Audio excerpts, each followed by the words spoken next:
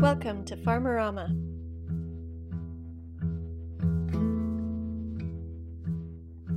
In the Northern Hemisphere, we're feeling grateful for the increasing light and glimpses of spring in the air and ground. This month, we begin hearing from a great Indian scholar and farming advocate as she shares her thoughts on the farming protests happening in India right now. We explore death and life and how one farmer is embracing the characters of individual sheep and making wool a higher-end fibre once again. And we hear some great tips and tricks on biopriming from an international agroecologist.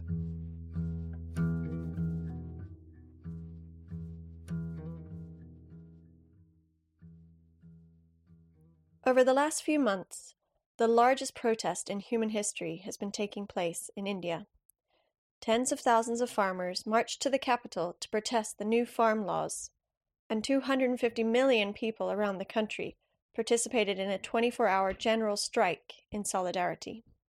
With almost 50% of the Indian population working in farming, the majority of them farming at small scales, India has retained small-scale farming communities. A few weeks ago, I helped moderate a discussion about seeding liberation on the land, hosted by Chelsea Green and Advaya. Vandana Shiva joined me on the panel. She's an Indian scholar who set up the Navdanya Farm that works with hundreds of thousands of farmers in India. I took the opportunity to ask her for an on-the-ground account of what the farmer protests in India were all about. 1984, there were similar protests in Punjab. And they were, a deflection was taken. It became a religious narrative. The Golden Temple was invaded, and the farmers' issue was forgotten. The people today are the children of the farmers who protested then. 91, when the World Bank and the early drafts of the GATT and WTO started, we had huge movements. I went to every farmer union of this country and explained patenting of seed, explained trade in agriculture, explained sanitary and phytosanitary measures. And we had rallies of 500,000, 200,000 saying food is too important to be left to trade and profiteering. And that's where the language of seed sovereignty and food sovereignty started to grow. I brought farmers from across the world, including the Koreans. You might remember there was a Korean farmer who committed suicide in the WTO meetings in Kanpur to say, I am committing suicide to let the world know that there's a crisis of farmers, that farmers are facing a crisis. And that's exactly what they're fighting about now. They're basically saying, we'll stick here till you shoot us dead. Because if you pass these laws of total deregulation, we're going to be dead anyway. So what happened yesterday was Republic Day of India, and a totally orchestrated invasion of the Red Fort was done. The parade was peaceful. The farmers' protest over 2 months has been totally peaceful. And this, to me, took me back to 84, where exactly in the same way, a deflection took place, a criminalization of farmers took place. 30,000 people had died in 84, in that period in Punjab. And right now, for a very peaceful movement to continue to be able to tell its story in authenticity, where now the loaded media is deflecting it, that's the challenge. And I think for all of us, that's the challenge.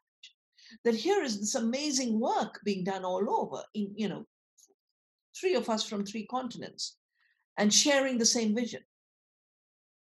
And yet, look at BBC and what they talk about in terms of the future of agriculture.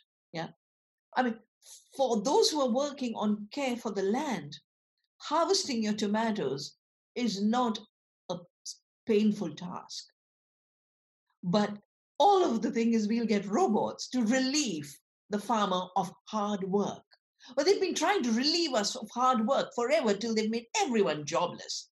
And I think that narrative of work as drudgery rather than work as liberation is part of the new narrative that we must tell.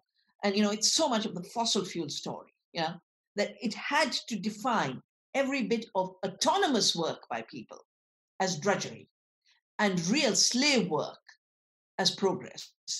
And now they're reaching the stage with robotics and artificial intelligence. We don't need people. 99% of you are useless. So our farmers are seeing the past.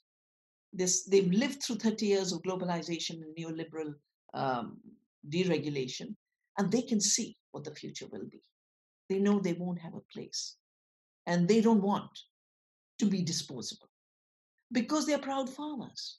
They take pride in their work.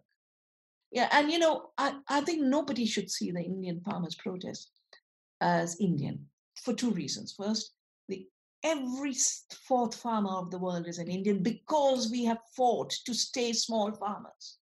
We have fought against the mythology of large farms are productive. We've defended the smallness. We've celebrated smallness. And so every fourth farmer is an Indian. But also, whether it was the Green Revolution in 65 or neoliberal agriculture in 91 or Bill Gates and digital agriculture, India or East India Company in the beginning, India for some reason has always been where the experiment of greed in a new colonization always comes. I think it's because the land is so generous, people are so hardworking, and we are a very big economy, just that it's not counted. So the Indian farmers' protests are really global protests, and it's about small farmers. It's a small farmer future the farmers are defending, and it is about continuing the fight against the East India Company that captured Africans to work as slaves on land grabbed from the indigenous people. That empire of cotton is today the empire of bad food. And all of the struggles are won. And I think our duty is to not allow the story of the Indian farmers' protest to be ghettoized and to build it and link it to our stories wherever we are, because it is relevant. You've got such an important extinction rebellion going on. I think the threat of extinction of the small farmer is the foundation of all other extinctions, because only the small farmer who has the possibility and potential to care, not just for the land, but all the species that depend on the land. So if all those other movements can wake up to this and say we cannot allow the extinction of the small farmer, we need the opposite. We need everyone to be a farmer directly or indirectly, and to really have more people on the land. We need 50, according to me, we need 50% directly taking care of the land, and the rest supported and supporting the 50%.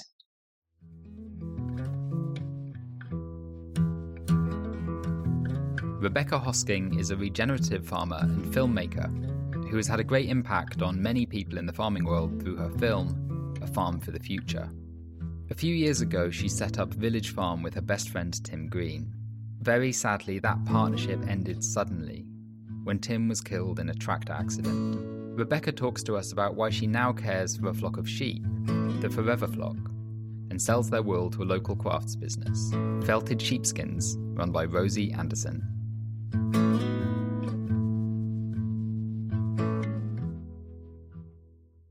Five years ago, I was flying along as a director of a farm called Village Farm Organics, and I was farming that with my best friend, and we were pushing the realms really of regenerative farming in the UK. We were very much trying to base ourselves as part of the ecology on our farm.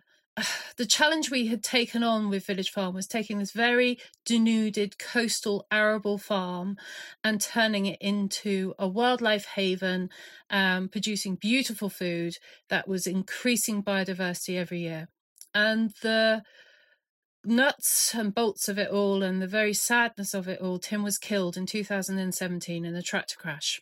And the fallout of this was that we lost staff, very quickly turned this business that was something that I look forward to every day getting up to do into a deeply sad, very emotional job where my heart was broken. Long story short, I got back to my family farm, and my family gave me a small part of the farm to run. And I tried to take back as many animals as I possibly could. and I got the rest of them to as best a homes as I possibly could, because that was really important to me. And I had an awful year, and the one thing that kept me going every day was getting up and seeing these sheep and moving them and caring for them. And they got me through this horrible time. And slowly in 2019, I began to dust myself back off and pick myself up. And it was what to do with these sheep, because they were characters and I loved them dearly, and they'd seen me through this awful time. There was no way I could go back into meat and death and killing them to make money. So we came up with the idea of the Forever Flock, and that was their payback. They got me through this awful time.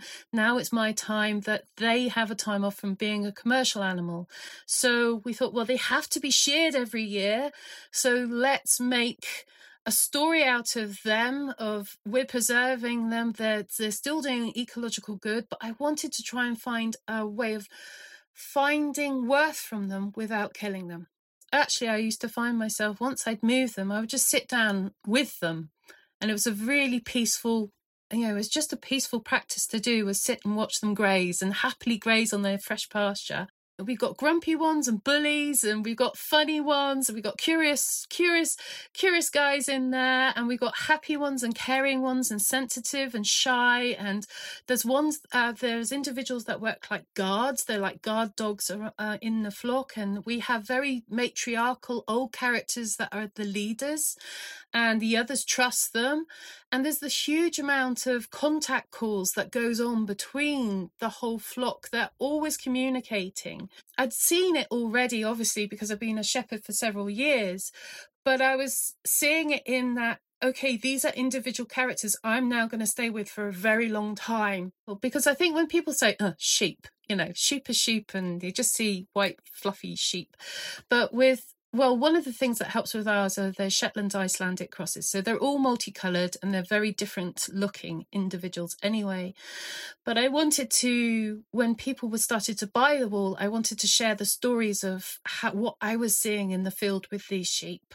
So that's how we've started to go about selling our wool now. We call them by the names, and we tell the buyers of the wool a little bit about the characters of each of the sheep. It was interesting because when we were at Village Farm, we had a local neighbour who was into felting and asked for some of the rugs to be made into felted sheepskins. And so she did it there. And this is the great thing with a felted rug, is no animal has lost its life. So if someone hasn't seen one of these rugs, essentially when it's thrown down on the floor or on the back of a settee, it looks like a sheepskin. But when you flip it over, it's felted on the back. So you have all of the benefit of a sheepskin rug, and no animal has lost its life. When we're at shearing time, we write the name of the ewe as we're rolling up the fleece. And then when Rosie comes to make this rug, she emails me to say, okay, we're making, say, like Marmite's rug is being made at the moment. So I run out and take a photo of Marmite, and then I have to write a little bit about Marmite's personality. And that goes back to Rosie, and all of that encompassed goes to the buyer. And so it goes onto the website. So not only do you have the name of the sheep, you have a photo of the sheep. And this is really popular because people are connecting with the animal.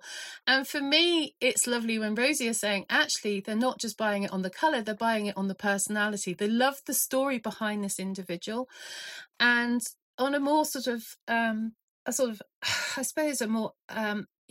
personhood type way, we're giving agency back to the animal who created this fleece in the first place. This isn't just a craftsperson who has made this. This is the individual sheep behind this as well. And so there's this real link buyers now have, and some people are framing their photos of the sheep beside their fleece, and it's wonderful, I think, of completely changing the personality of sheep in the UK, and people are so proud of it. And now the great thing is they want another fleece from the same sheep, because they're there, so they want matching ones. So we really like, whoever it is, Ducky's fleece, please can we have another one? We've got one on the back of the chair, we've got another chair or settee, and we'd love another one to match. So all of this goes on as well. This has come from a personal choice of mine. But I still holistically plan graze the forever flock. They're still doing the same land maintenance that they were doing when we were putting them through into meat sales. That bit hasn't changed at all. And I actually think I've seen the importance of animals on the land. I've seen the health benefits to the local ecology if done correctly, and I've seen the health benefits to the soil. And the forever flock, now they are just a fibre flock, their ecological stance within our landscape is exactly the same. So I still see them as an integral part of the ecology here. This is just a sort of a personal choice within how I'm using these sheep and how they're sort of the interface between the general public and the way of making an income from them. The fact is obviously, if you do the nuts and bolts and you're just very pragmatic about this and hard-nosed, you will get a lot more money from killing an animal than getting the wool from the animal. The usual prices for wool in this country are just horrifically bad. But by having this beautiful fleece and by having the animal alive and the whole story and the narrative of what they're doing to benefit nature, then we're able to get a top price for those fleeces. And I suppose I'm putting this out for someone who's going, well, surely you can't make money doing this. If I took on doing secondary product, made manufacturer or created something from that wool, then yes, we would make a nice income from the wool. As it is at the moment, the wool covers the price of looking after the sheep, so they pay for themselves. I wouldn't say I make an income from them because I'm doing secondary incomes, but if I wanted to make an income from them, and that would mean some way of processing the wool into other goods, then yes, you could make an income from doing this. Obviously, I've been through this rather personal, painful journey to get to where I am today. And and we're all energy and life ending. And do we really end life? You know, when I pop my clogs one day, I'm going to go into the soil and the worms and the microbes are going to eat me. And there's my energy into them. And then the energy from them is going to go into a plant. My energy will end up in plants. And then the energy in the plants will be ending up into the animals. And then depending where they are on the food chain, if they're small animals, they're going to be predated on bigger animals. And eventually those animals are going to die and back they go into the soil. And there is that energy cycle going on the whole time. Our energy never goes. And I suppose whether you're vegan or actually it's not even a vegan type question, it's where you like that energy. And right now, I rather like the energy in those sheep. And then, and I like the characters of those sheep, and I don't want to end that energy there for me. But other people may want to end that energy and may want to put it into the circle of life a bit quicker than I do. As Rebecca acknowledged, farming is full of life and death. And at the core of agroecological farming is to cultivate a good life and a good death for all beings in this cycle of life. That's something that I think when you farm, you do start to really understand you face up to is that death is an unavoidable part of this life. I think it's something, we're all told and we know, but as a farmer, you actually live that recurringly, whether you're farming crops or with animals or anything. It's like these cycles of life are happening all the time, and the energy is flowing in many different ways.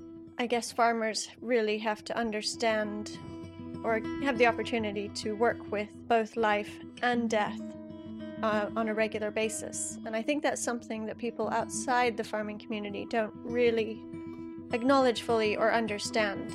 It's something I think we could explore further.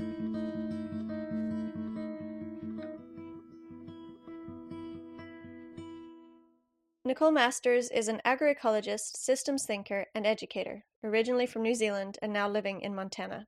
She's the director of an agroecological consultancy, Integrity Soils, and recently published a brilliant book, definitely recommend it, For the Love of Soil. Nicole's a bounty of knowledge about many different regenerative techniques, and she offers a number of online courses for farmers and coaching for advisors. She gave us the lowdown on biopriming and explained why it can be an important part of a more regenerative approach to farming. There's a process of what we call biopriming, so using different types of products that we can put onto seed to support that plant's defense system in a process called ISR, so induced systemic responses. And also in terms of looking at trace elements, of lifting the quality of what you're growing. So if you're seeing things like viruses and aphids and insects attacking, it's really telling you that there's something nutritionally and biologically off with the crop that you're trying to grow. And no one wants to grow a subpar product. So some of these biopriming processes, we can actually add biocontrol agents to the seed. So some of these are what they're called entomopathogenic fungi. And I don't know who comes up with these words, but people that like really big words. And basically what they are is a fungus that will live inside the plant like an endophyte. And when an insect chews on it, it infects that insect and basically turns it into a mummy, and then it spreads out spores. It's really, really cool. So there's a number of those that you can use as seed treatments in transition while you're trying to build up your soil health and not resort to some of these really ghastly chemicals. It's something that has happened for centuries, especially if you look at Korean natural farming or some of technologies coming out of India. And what's fascinating is that there's so much research that's been coming out in the last 2 or 3 years about the benefits of biopriming. So biopriming means that we're going to put some kind of biological catalyst or microbial inoculant on seed. So if you think about that little seed, there is a microbiome inside that seed and on the outside of that seed. And the research on that's really very, very new. The reason for that is that the minute that plant starts to germinate, that microbiology goes out and is absorbing different types of nutrients, solubilizing different types of nutrients. And then as that plant grows in that process known as rhizophagy, they'll actually absorb that bacteria again, blow open their cell walls and absorb those nutrients. So there's this feeding process. So they say between 30 to 100% of the nutrients that's coming into a seedling actually comes from this biological process. So if you're planting a seed naked or with fungicides and pesticides on it into a fairly hostile environment, you're not going to get these benefits. And then we have a situation where you're going to need to apply pesticides or fungicides. So these microbes are producing all sorts of compounds. So these compounds are eliciting plant responses in terms of them being able to prime or being able to respond by increasing their defense molecules or their enzymes or proteins. So like proteinase, which is what the plant uses to defend itself from insects, is primed by microbiology. So when we're talking about these different types of biopriming agents, we can do things like compost extracts or vermicast, so the worm extracts, putting that directly onto seed as a liquid or as something that we can put on as a dried product when we're drilling. And what they contain are all sorts of those humic compounds. They got minerals, they got plant growth promotants in them, enzymes, hormones, the quorum signaling metabolites. So there's all sorts of things that we can actually use. So even commercial products like trichoderma, lactobacillus, aspergillus, so our nitrogen fixers, mycorrhizae. And what's amazing, they just contain such a huge variety of these secondary metabolites, things that plants use for defense and health, that we couldn't even fathom, like being able to add these things as individuals. What's exciting is to see that in the literature, the effect that these biopriming agents are having in terms of seed germination, in terms of yield, in terms of the need to be adding all of these other chemical products, and instead going, how do I support this plant optimally so that it's healthy, so that I don't need to be putting all of this other junk in, basically. And then at the end of the day, we're going to be more profitable. Yay! Probably wondering if that sounds quite complicated. And what I'm finding is probably nearly all of our clients now are doing these things themselves. So you can make your own vermicast very, very simply with any kind of farm waste materials, so manure and straw and wood chips and wood shavings or anything like that and feed that to worms, and it creates a highly concentrated biological product that we can put down with the seed. You can also make your own compost. And the thing here is you can buy these products commercially. You just got to ensure that they really are top quality, because you're resting your whole farm on that this is going to be successful. And if you're buying what we call municipal waste compost, so compost that's come from the cities where maybe they're not thinking, how do I make a good product for a farmer? What they're thinking is, how do I get rid of waste? Those products typically aren't very biologically diverse. They're generally full of bacteria. They're not going to have all this disease suppression that you need. So thinking long term, do we need to continue to do biopriming? And what I find is, for my cropping guys anyway, probably. I mean, it's something that's not very expensive. It's very simple to do once you have your systems up and running.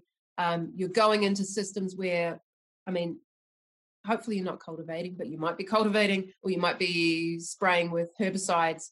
So we still have this, it's like earning the right to get off the inputs. And until we stop those kind of disturbance mechanisms, you're going to need to be able to help to repair that system. But if you're in a perennial grassland system, then absolutely not. You're not going to need to keep this up if you have really good management. So I've been asked why we don't call ourselves consultants. So there's this expectation in agriculture that you're going to get a consultant and they're going to tell you what to do. Whereas regenerative agriculture is actually a mindset shift. It's learning how to learn again, learning how to observe, learning how to shift a whole worldview really around insects and diseases. And so we find the most successful way to really imparting long-term change, where you're not going to require someone to hold your hand, because actually you can figure this stuff out for yourself, is through coaching. So we work alongside farmers and viticulture and horticulture and ranchers in terms of what do you see, what are your goals, what's going to be the best fit here, and ensuring that we don't have these kind of long-term inputs. How do we get off these inputs? But that really happens through knowledge. And I think a lot of modern agriculture has really trained people to stop being creative and stop that kind of thinking. So, learning to really think diagnostically it's a long-term journey. And so it's something that we see that actually this is where the coaching needs to come in. And if we look at the massive expansion in regenerative agriculture, the biggest missing is having really highly trained coaches to help support that transition, because that transition period can be really, really scary, especially if you've got a lot of debt and someone's saying to you, hey, question everything. That's really easy to get overwhelmed and just go, I'm just going to stick with what I know. And we can't stick with what we know. We don't have the time. We don't have the public license, quite frankly, to continue with the use of some of these chemicals that we're doing, or the land degradation, or how much land is actually affecting climate change. So we're seeing a lens shine in on agriculture now that it hasn't done in the past. And the only way we're going to be able to stand up proud to confront that light shining on us is to be doing these practices regeneratively.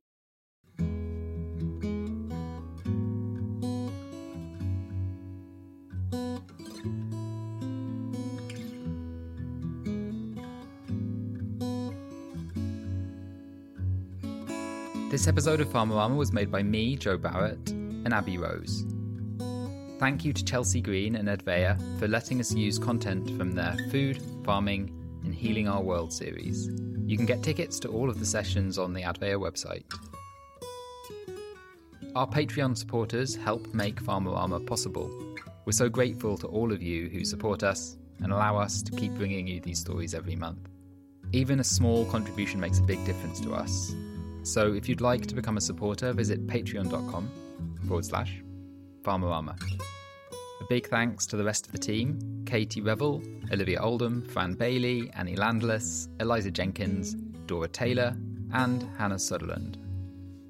Our theme music is by Owen Barrett. Toodaloo!